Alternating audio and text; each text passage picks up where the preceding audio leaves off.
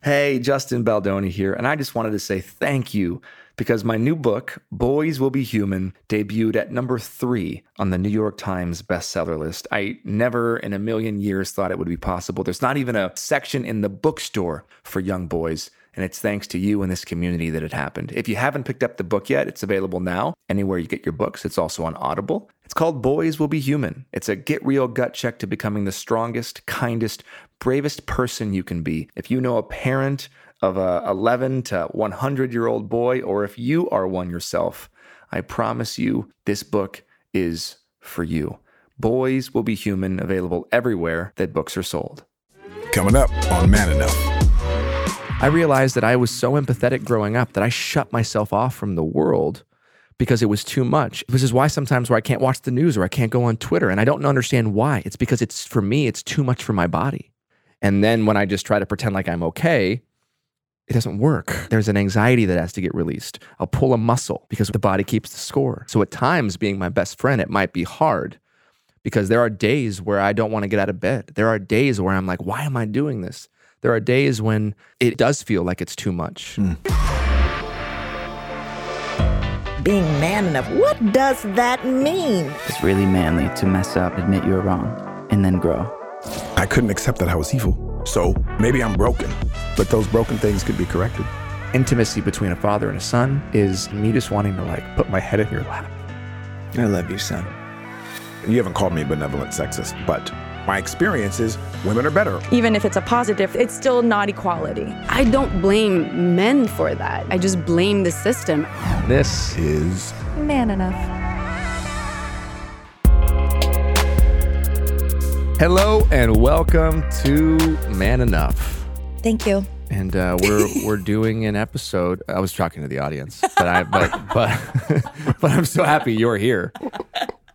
Let's be real. The show, if Liz didn't come back, it'd be the end. Yeah, it'd be the end. What are we going to do? There was no version of the show without I Liz certainly playing. wouldn't be here because we started this before we started rolling. You were talking about a potential guest that we have and if they have a crush on you or not. No mention of me. And then the next question was, could they have a crush on Liz? Still, no mention of me. How about one time someone says they got a crush on me? There's a lot of people that have crushes on you. A lot of people. There's a lot of people. A lot of people. They tell me all the time, you got recognized in the streets of LA, just walking around. Burbank. You got recognized in Burbank? I never got joint. recognized in Burbank. Hey, let's get into this. You know, this is going to be the three of us. There's no guest. celebrity guest or expert guest. But let's talk. Let's get into some stuff. Can I start with Justin? Do you mind? Yes, go. Oh, God. What? I know. I'm so happy we're starting with you. I would love for you to share with those who listen and watch your work that you do on yourself. And let me just preface it with this. I know no man or woman maybe, but certainly not a man that does as much inner work as you. You are constantly, you do work on your body as well, but it's not so much so that you can have this amazing physique. It's more so that spiritually you're in tune and line. I know that. But you do a lot of therapy. You do traditional therapy. You do non-traditional therapy. You're always working on yourself to the point that I love it. But to the point where I'm like, okay, dude, at what point do you just enjoy the process, where you've gotten? And then I see you get there and then you're doing more work. And then that work I see weighs heavy on you. And then sometimes, by my estimation, strips you, or at least apparently, of your joy because you're so deep in it. Mm-hmm. And then you take a break. So I'm sorry if I'm getting too personal and sharing some of your stuff, but and then this is what we're doing. So I want to know what this is for you. Of course, on the surface, we all want to be better, but you do so much of it. Yeah. And you go through so much friction that I would love to know what this is all about. That's a good question. There's a little bit of you being annoyed in there at me. No, I'm not annoyed. I spend so much time with you. So, some days I'm like, oh, okay. Yeah, I want Justin back. Some days you're like, okay, take a break. Yeah. Yeah.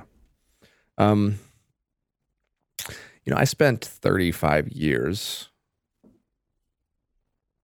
not looking at the root cause of all of my anxiety, even recognizing I had anxiety,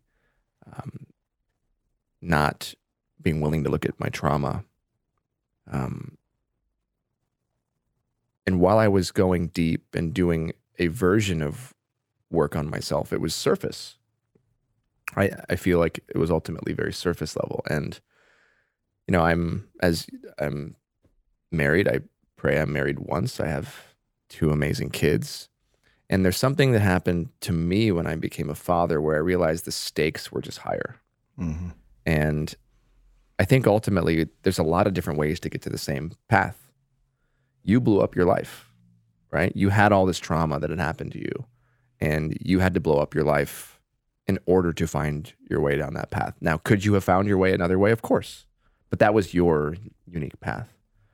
I recognized that there were parts of me that were unsettled, unhealed, addictions that I was recognizing that I didn't feel like I had any power over. I was losing myself in work, and I wasn't ultimately happy. I was doing all of these things, but I kind of woke up one day and I said, what is my life? What is this thing that I've built? It almost feels like I, at one point, woke up and I had built what would look like a dream life. Mm-hmm. I had constructed this thing from the outside in, and I felt like a prisoner. It was almost like I built my hamster wheel and then couldn't get off. And in order for me to find joy, in order for me to be grateful for what I have, in order for me to show up and be a good husband, and not just like a surface good husband that like does the dishes or the laundry, but like an attentive, compassionate, respectful, caring, like empathetic husband, somebody that can hold my wife, to be able to do that for my kids and to break the cycle of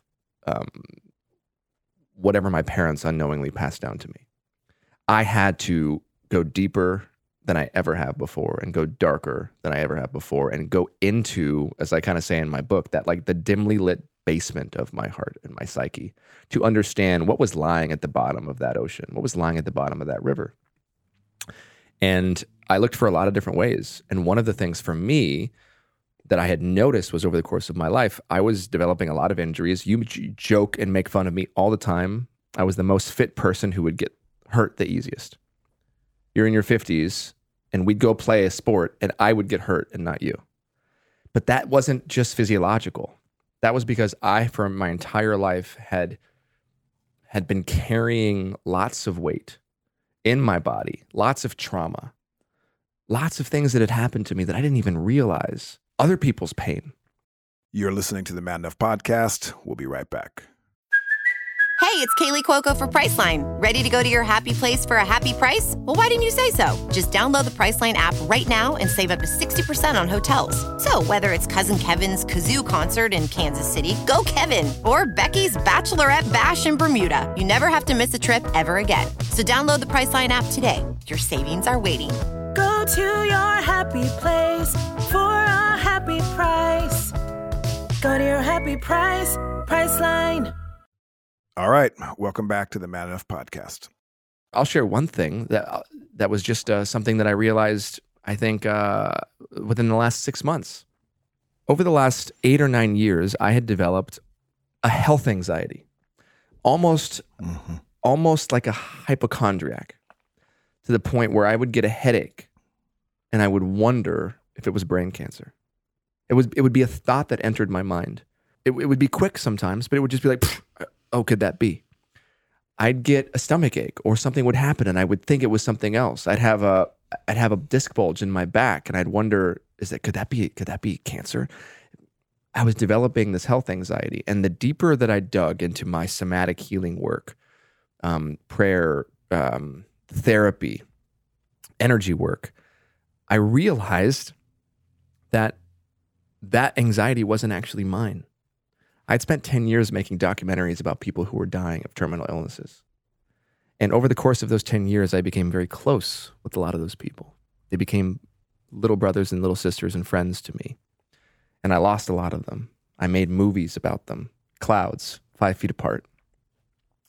And there were stories of fathers who had 2 children who ended up with brain cancer, and the wives lost their spouse and then had to remarry. And I was suddenly realizing that all my anxiety was actually connected to these people, these friends of mine, because I had told their stories, I'd taken on their energy, I had been there for them, I had taken on this burden, this bounty of saying, hey, let me be of service to you in your final days and let me get your story out to the world. And there was a transference of energy that happened. And what I found is there was probably 6 or 7 of them where their anxieties at the end of their life were literally transferred into my body, and I didn't know. And so I've had to literally disentangle that energy from my body. And it sounds kind of woo-woo and hippie and like new age spiritual, but I'd never remembered having any health anxiety 10 years ago before I started doing some of this work. And that's just an example of something that caused me a lot of misery that was sucking my joy. Like that, if you think about health anxiety, it sucks your joy, right? Sure. And there's all kinds of different anxiety. And so I had to go into that. And for me, what that looks like is stopping. It looks like breathing. It looks like going into what that feeling is and then literally processing it and crying or sobbing or yelling. And sometimes it's not even mine. I realized that I was so empathetic growing up that I shut myself off from the world because it was too much. And this is why sometimes where I can't watch the news or I can't go on Twitter, and I don't understand why. It's because for me, it's too much for my body. And that energy lives in my body. And then when I just try to pretend like I'm okay, it doesn't work. There's an anxiety that has to get released. I'll pull a muscle because the body keeps the score. So at times, being my best friend, it might be hard because there are days where I don't want to get out of bed. There are days where I'm like, why am I doing this? There are days when it does feel like it's too much. And then the cloudiness goes away and I can see and I can feel. And now for the first time in my life, I can feel my body. I look in the mirror and I don't have the same body dysmorphia that I've had for 37 years because I'm every day actively finding something that I love about myself, about my body. I'm actively working on reprogramming my brain and going into my body and allowing it to feel the things that I stopped it from feeling. Because what do we know? When we do what Bell Hooks says, and we commit an act of soul murder, that first act that all of us men commit in a patriarchal society is not violence against women, it is violence against ourselves. When we do that to ourselves, we are cutting ourselves off from our feelings and we are creating stress and pain that lives in our body that eventually will manifest itself in rage and anger, but underneath it is the sadness. It's that darkness that's got to come out. So that's a bit of what I've been doing. It looks like I posted a video of me like getting on a table of a guy like working on me with energy. There's a billion ways to do it. You can do it with breath work. Yeah. You can do the same thing with breath work. You can do the same thing with prayer and meditation. It doesn't have to cost you thousands of dollars. You don't have to go on retreats. You can read books and practice. There's all kinds of things, but what it requires is work and commitment and not being afraid what anybody else thinks. And so today at 38 years old, I am more joyful and happier than I've ever been, despite the moments where it seems like, Justin, I want you to find your joy. Because just like a day in Los Angeles or somewhere else where it's cloudy, right behind the cloud is the sun shining bright.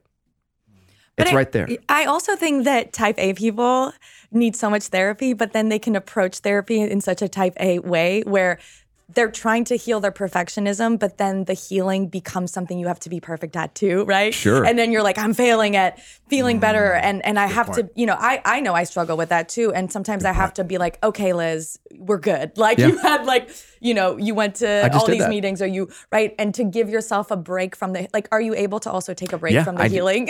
No, for sure. So I think it's something a lot of people struggle with. That's something that Emily and I talk about a lot is to not become addicted to the healing, right? It can be very easy even in the program, right? And that inner critic is so important. That's something that I'm very aware of, right? Because there have been times, even on my healing journey, where I'm like, no, go deeper, go deeper. No, you got to get it done. And then the body's like, I'm done. And you have to listen. And so much of it is intuition and listening to your body. And if your body says it's done, it's not about pushing through. Yeah. And what happens is for people like me who were former athletes and all of these things, we're told, especially boys, that pain is equal to growth, right? But that's not always the case. Yeah. Sometimes pain is just a signal to stop. Yeah. And that's what I've had to kind of overcome and learn on my healing journey is like, okay, my voice is telling me to go deeper. My body's saying, you're really tired. You know what? Rest. Doing nothing has been the hardest thing for me that I've ever done in my entire life. It is you're not used to that. I call it an anti-verb. Yeah. Do nothing. Yeah. Because it's the opposite of what our society and our system tells us that we should be doing. Yes. Our productivity and our worth in a patriarchal system is tied to our output. Yeah.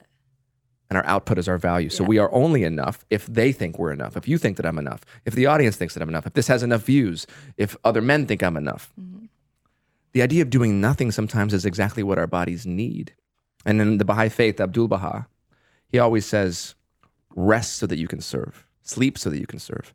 We forget about those things oftentimes. Rest, and then you get up and serve. Sleep, we need to sleep, so then you can get up and you can do your work, and then you can serve. How do you do that, Jamey? I feel like you're the best one at resting in this Wow. in this table. I don't. Before I share that, Liz, if you don't mind, let me just say one thing. I'm proud of you. I love you. Thanks for sharing that. Thank you for asking. And thank you, Liz, for bringing that up because I think that is a really important thing. I just thought people would, again, relate to that. Because I know I've struggled with that and I've been seeing it like pop up. It's so important because we can take that same mentality and we can go like nonstop into healing and meetings and all of this type of stuff. And so just to the final thing is I've actually decided I'm taking a few months off and I'm letting that dust clear. And I've done that before. There's times where I'm like, I'm not going to go to therapy this week because I went so deep last week. I'm still processing. And that's okay. Yes. Yeah. You're listening to your body. Yeah. Well, I love that you had said that because I have feared that you may become addicted to healing. And that's not to say that we don't need to heal. Do the work. Yes. But then that can become an addiction in itself. Emily and I talk about it a lot. And again, talk about it a lot. Yeah, and I think you're not alone. And I see it again. To me, TikTok is like a really interesting focus group into the world. And I see it a lot on TikTok that people are over. And I think it's affecting people's dating lives. I think it's affecting I'm not ready until I'm healed. I'm not ready to date. Right. Ultimately, we are here, I believe, on this planet to experience joy, to experience the sunshine. So we do the work so that we can experience it. So long as we remember, in my estimation, that all the work you are doing is so that you can be your best self. That's the only reason. And to experience joy. Yeah. And to give joy to others. Remind people of their purpose, which is to experience joy. But you know what's so interesting? I had a moment in one of these meditations where I had to go through tears and anger and rage. And it was crazy because one of the things I've struggled with early on was the joy. Like where is the joy? Where it's locked somewhere and I couldn't get to it. And when I allowed myself the freedom to feel all the things that I maybe hadn't been allowed to feel for fear of being too much, because I was always told I was too much. And yet I was also then told I wasn't enough. I found it. And it was after sobbing and then screaming and then I started laughing. Good. And there it was. And it's like, sometimes you need that to know that it's there. It's like when the light peeks out from behind the clouds. Yeah. So I appreciate this conversation. And yet the reason is also to be closer to God, honestly, to be closer to my family, and to enjoy and be grateful for the things that are right here. You've created a lot and done a lot of things worthy of experiencing joy. You've moved a lot of hearts. You've empowered and inspired many. You're doing work in this respect. You champion people that are don't have the opportunities that maybe you've been afforded. So you are doing a lot of good work. So keep doing the work, yes, and also live in the joy for the things you have created, your children and your wife, which you do. That's the goal. That's the goal. That's the goal. You're listening to the Man Enough Podcast. We'll be right back. All right. Welcome back to the Man Enough Podcast. I'm curious. I know you asked me a question, but Liz, I would love to know, because on TikTok here, you are generally someone with that smile of yours, omits joy. Aw. Not omits. Emits. Not omits. Emits joy. You omit joy. It's a big difference. It's a big difference. I didn't even catch it. It's too early for me. It's like, Tell us, are you always experiencing joy? No. No. She just told me this morning. This morning she was like, oh. Tell us some of your journey, maybe some of the things that you struggle with, or the process that you do to find it, or some of the stuff that's you can't find. For me, the easiest gateway to feeling more joy in my life is accepting sadness and misery and negative emotions, right? Even the fact that we call sadness and anger negative, to me, tells us a lot about our society and how repressed we are when it comes to those emotions. Because I feel like I've made some of my best decisions out of anger. When anger, because all emotions are messages. And you can choose to listen and act as a result, or you can choose to repress them and act in a different way that will most likely just mean that emotion, right, will just stay with you, or it'll be taken out on someone else or something else, right? And the more I'm able to actually, recognize my sadness and recognize my anger, and listen and accept it, the more joy I am actually able to feel in my life. It's so funny because every time I come to LA, I just think it's so fun because I feel like in LA, you're not allowed to be sad. I feel like it's just, part of it is the weather. Part of it is just like every day is, sunny. And I need a rainy day. Like I need like a cloudy, like just feeling a little nostalgic or morose or, right? There's all kinds of different emotions that we, again, don't fall in the bucket of like anger or I'm so sad or I'm so depressed. Sometimes I'm just a little nostalgic.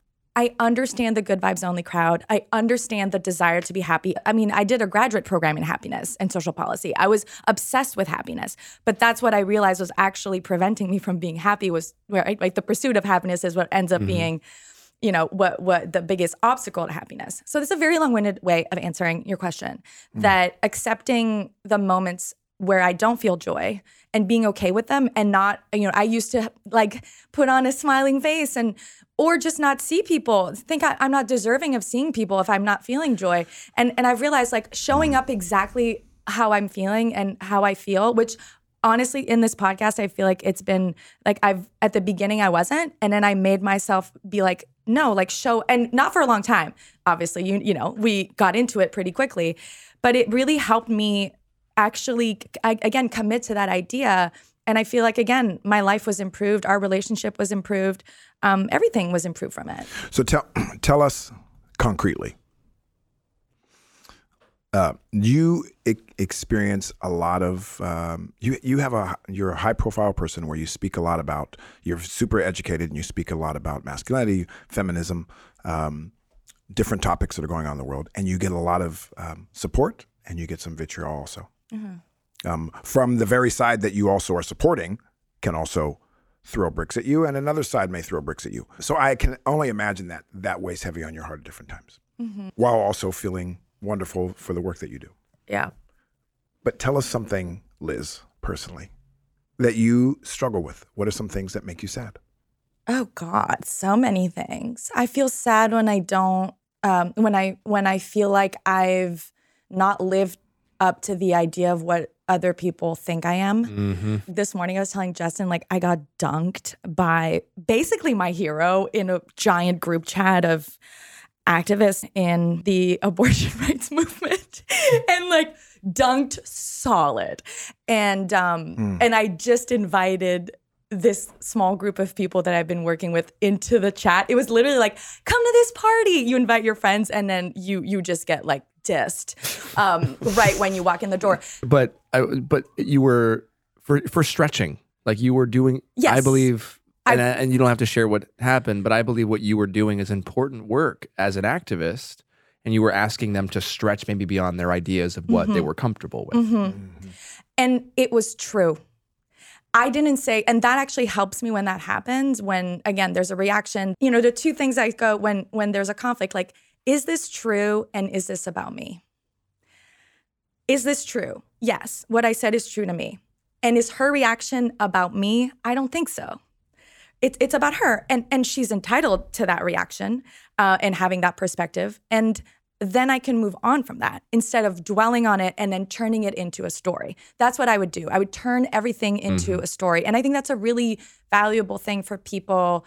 You know, when you are in a spiral, ask yourself, what's the story I'm telling myself about what happened? Because very often it'll go to that root thing, whatever your thing is, right? Whether it's your body not being enough or you're, you know, generally not feeling enough. It'll go to a core kind of thing that you deeply kind of fear about yourself. So that's what I do. And then I also have to laugh about it. Humor is just the best. It's the best.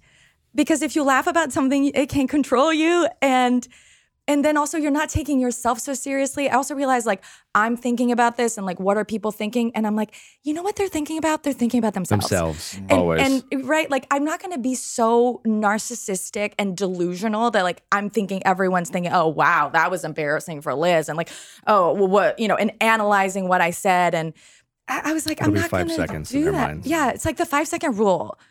When you drop something on the floor, it should be a 5-second rule. Like, I'm going to think about this for 5 seconds and then I'm moving on, you know? Thanks for sharing that, Liz. Thank you. Does that make sense? It What does. about you? It I makes mean, total I'm curious sense. what you. By the way, laughing also, It's just- besides just the physiological response, it creates and produces chemicals in our brains that Yes. do lift our mood. Yes. It's like So- crying. You're right. So I had this in my earlier days. I had this idea. It was such a bad idea. Maybe it was a good idea, but when I was an entrepreneur trying to start companies in my early 20s, and I had this idea for something called the Happy App. Happy app? Happy App. If anyone's here and wants to make Sounds it, like a please good make one. it. And it was very simple. Oh. It was a reminder to take a selfie smiling. And it would line up with your face. And then once you smiled, it would keep that smile for 5 seconds and then you would stop, because over time, the smiling creates and produces the chemicals in our brain that actually lead to lifting us out of these feelings of depression and sadness. It's called the Happy App. Didn't work. I remember it. But feel free, everybody. No, even putting a pencil between your teeth. It will make you. It's weird, Well, but you it's can do that, academic, 'cause- peer-reviewed studies. You can do that because you have like perfect white, just perfect teeth. Jamey, tell us some more things. Jamie, what about? I want to ask you. Like, My I feel, vasectomy? do you want Jamie? Okay. I mean, I feel like Jamie. I often ask myself, like, how does Jamie do it? And this was before you were even promoted to. I'm talking like work is one thing. I don't know how you do it. I don't know how you do this podcast and run this company and do all the things and be a father and have all these kids and like know them so deeply and personally. And every time I call you, you're like spending time with them at a cool thing, doing a cool activity that I wish I was at or that my dad did with me. You're so amazing. And you're also such a good friend.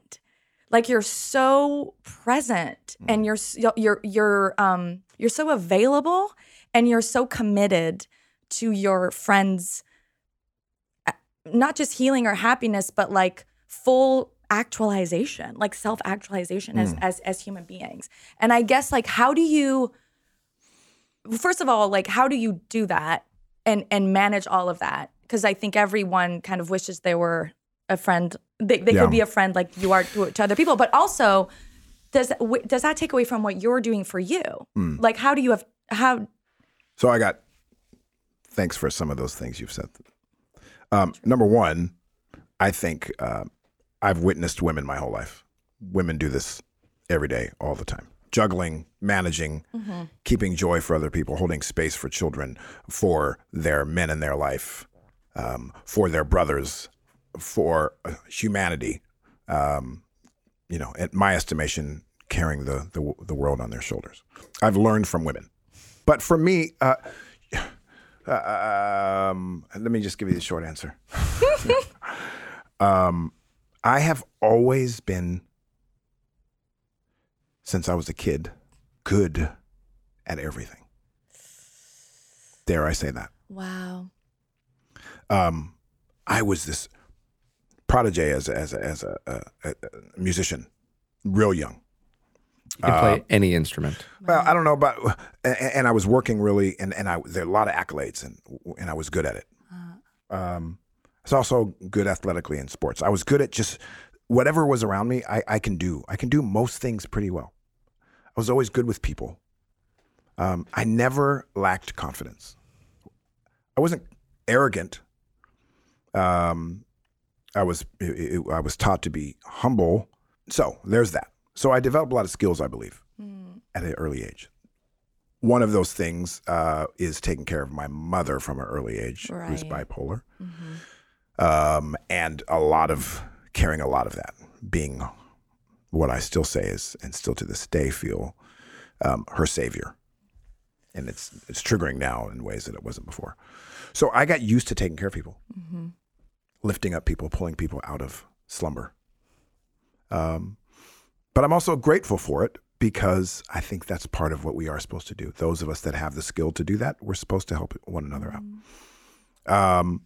I did forget about myself growing up. I was going to say. And I didn't learn how to do that till later, which is why maybe I'm a little bit pissed off at you sometimes with the amount of work you put in yourself. But I did do and I mean, when I say pissed off, like envious.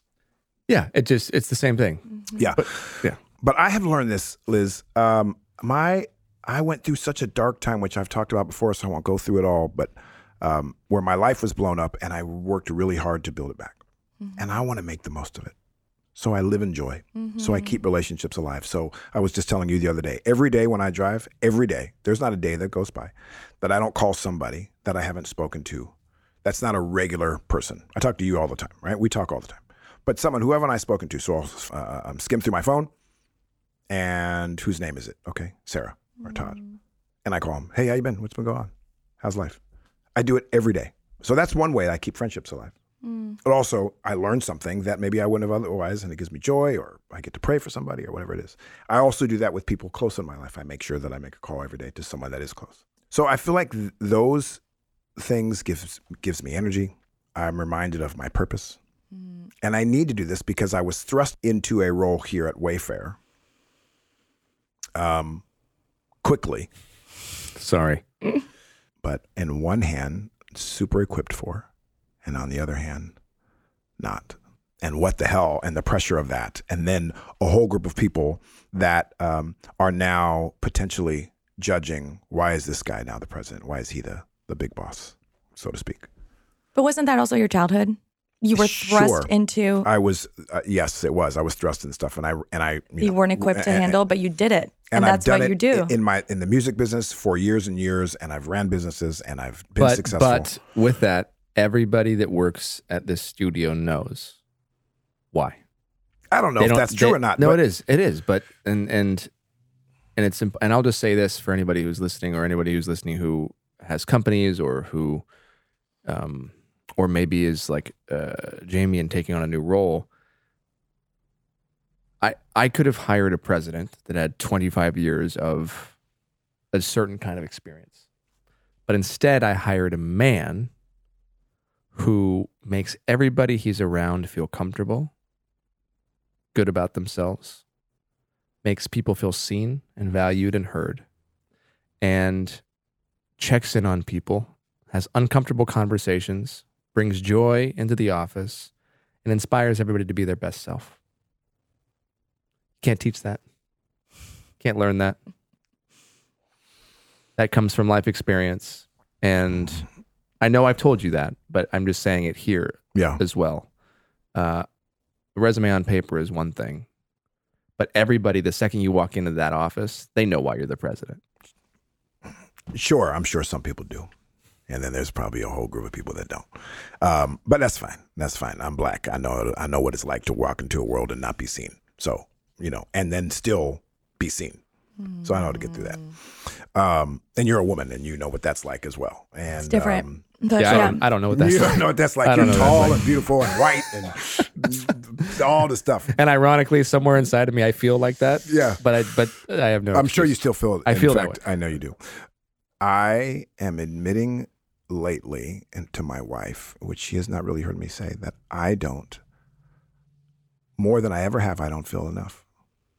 But that's okay. It doesn't mean that's probably just the journey, but I've always felt enough. Even being raised with a family that on my mom's side was all white and didn't feel seen, being black, I still felt enough. I've always felt enough. I could walk into any studio and show up and know that I'm enough. I can go into any business. I can go and sell someone's T-shirts that I've never done before, and I know I'm enough. Mm-hmm. And yet now I'm starting to. Maybe it's because I'm getting older. Maybe it's because, or maybe your wife's probably like, stop hanging out with Justin. No, man, but I mean, he's rubbing off on you. I think this is probably. This feels like triggering. This is because it's what you're talking about is like this is what happened in your childhood, both with your mom and also not being seen by this white family, like. Needing to step into this role against all odds is very similar to what you went through as a child. So I'm sure there's reverberations there, and that's hard. Mm. It's not just like, oh, this is a hard job. There's probably old feelings in there. Yeah, there's probably some of that. You know. But can I say one thing? Finish? Yes, please. No, please. Let me just finish with this one. While that is there, and sometimes I don't feel enough, man, I am the happiest I've been in my life. I have my wife, Natasha, who is, I call her the third best woman to ever walk the planet. I have not met the first or second, but I tell her that you are the third, for sure. There might be one or two out there in the world. I haven't been to the outbacks of China. I haven't been somewhere in Japan or in Kenya and Africa in some village, and maybe there's one or two people better than you. But I haven't met them, so I'm going to leave room that there are two people better than you. But for sure, there are no more than two people. So she's the third best woman in the world. And my goodness, she is she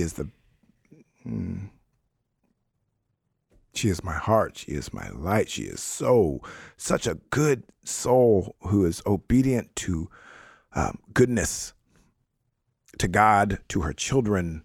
She's really good. And I don't deserve her. But you don't say no to a gift from God, so you just show up anyways. You don't say, no, God, I won't take the gift. So whether you're deserving or not, you just show up and you earn it every day. And I have children that I love. All four of them are amazing. I got a daughter that's going to be a mom. I'm going to be a grandpa. A son who's 19, Nak Giovanni. My daughter's Jasmine. My son, Nak Giovanni. We call him Nak. And I have my son, Breakwell, who's 6, and my daughter, Day, who is 5. And I have a home that we love, and I have a job that I love, and I have friends that I adore. And I have Justin as a brother. So, hey, I'm good. Even when I'm not enough, I'm still good. You're listening to the Mad Enough Podcast. We'll be right back. All right. Welcome back to the Mad Enough Podcast. Look, everybody feels Jamey's spirit. It's that's why we asked him to be on the podcast, right? Yeah. For the not audience. Not because I had a book? You mean? For the audience to know. Not because I had a book or like hold on. For the audience followers? to know, when we started this was supposed to be just Liz and me. Mm-hmm. Liz and I were going to do the show, and I called an audible last minute, and I felt very strongly that Jamey should be third voice, and I think it was the right choice. Of course. Oh my God. I mean, there's no other. But I just want to say one thing. Everything, yes, is true. And like you, always give me a little bit of advice or some feedback, which is one of the things I love about our friendship and relationship. There's one thing that I want to say to you. Which is, I love that every day when you're driving, you call somebody. I love that you check in. In fact, in some ways, there's been many times where you are the mirror to me of like, I'm not doing enough as a friend. And then I have to remember the season I'm in right now is about rebuilding myself spiritually, holistically, physically, so that I can be that friend to people. And so then I have to not judge the fact that, no, I don't want to call somebody right now. I don't feel like that. I'm in, and that's okay. This is a season where I'm in. And I've never seen you, at least for 10 years, have a season where you allow yourself to be in for a second. And I just want to challenge you at some point to not make a call. To make a call inside the house. I'm just saying. That's my golf. Call yourself. That's my golf. So, no, I know, but that's once a week. Get up in the morning, but you're not alone. All I'm saying is, just hear me. One day a week, the urge you feel to make a call to somebody else, that pull, in the same way that I might have a pull to pick up and check my fucking phone or an email. I just would love for you to do nothing and to let whatever is there and feeling come up and just do nothing. Don't make the call. Just one day.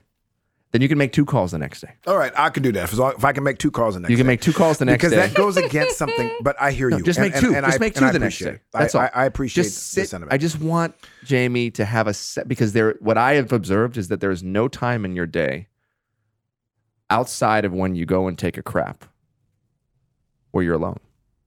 And I just want you to be okay for 10 minutes. Just don't take the call and just check in with yourself. I hear that. That's all. I hear that. Okay, I hear that. That's all. And let me just say this to end with this thought. Abdu'l-Baha, who I like to try to mirror my life as much as I can, says, when you are feeling low and despondent and you can't find your way out, then immediately go be of service to another. And you will soon find that your loneliness and your feelings will dissipate. And I do feel like that is the secret sauce. I agree. And so while I hear that, there is also a culture that I see. Everyone's like, well, what's good for me? And I haven't, and in order to be happy, first you have to be happy and all that stuff. And I actually think the opposite. In order for me to be happy, when I go and see that Liz, and I've done something for Liz, that is I agree with you. That is when we think of others in the world, which is why our countries and nations and everybody is divided, because everyone is thinking about themselves and how can I be better? And I can be better when I am concerned more about others. And in that, then you have the time for yourself. So it's not to ignore yourself. No, but and we're saying the same thing. We are. In that Abdu'l-Baha quote, he says, when you find yourself feeling, that's how it starts. Yeah. And I believe sometimes we don't allow ourselves the chance to feel, and we just go and do the thing. All right, I accept that. So take the whole quote and allow yourself to feel the thing, and then go do it. And that's all I'm saying. Agreed. Is sometimes we don't feel. We don't allow ourselves to feel. You agree with that, Liz? I agree. I think it's a little bit of both. It's a little bit of both. But I do learn a lot from you, because sometimes I'll be like, I can't call a friend because I don't have, I won't have the right thing to say, right? Or whatever. Or like, I can't, if someone else is feeling something, if I can't handle my own stuff. Yeah. And I realize often, like, through, again, I mean, a lot of 12-step programs about service, right? It's about like actually being there for someone else. Often the thing that you're saying to the other person is a thing that you kind of need to hear for yourself. And so I think it goes both ways. You're reminded of your worth. Yes, being there for other people is a way to be there for yourself, right? Here's what Jamey does. There's no binary, right? That's right. Here's what Jamey does, because you said you don't know what to say. And I wrote about this in the book. Jamey says, make space for nothing with your friends. Yes. Don't call because with you need agenda. something or with an agenda. Call and say, I got nothing. I just wanted to hear your voice. How are you? And that's taught me a lot. Real friendships are built in the nothingness. I love that. That's where they are. When it's just 5-10 minutes gone by and there's nothing other than you talked about this microphone. This is what I feel like the last hour has been. All right. We've talked a lot about healing. We talked a lot about friendships and joy and happiness. We hope that this was a service to you. Yeah.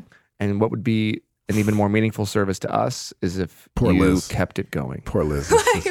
I say poor Liz because I'm sorry, Jay, you were ending. No, it's okay. That's fine. I was just having a meaningful chat with the audience, but keep going. I say poor Liz, and I say that you hold such space for Justin and I. I try to be and we are on the show Man Enough, which we're trying to just work through it all, right? And maybe inspire one, or I don't know, piss off another. That's fine too. Be pissed off at me all you want. Let's talk about it. But you hold space in such a beautiful and wonderful way where you hold us accountable, and also you just hold space really well for us, and that shouldn't be your job.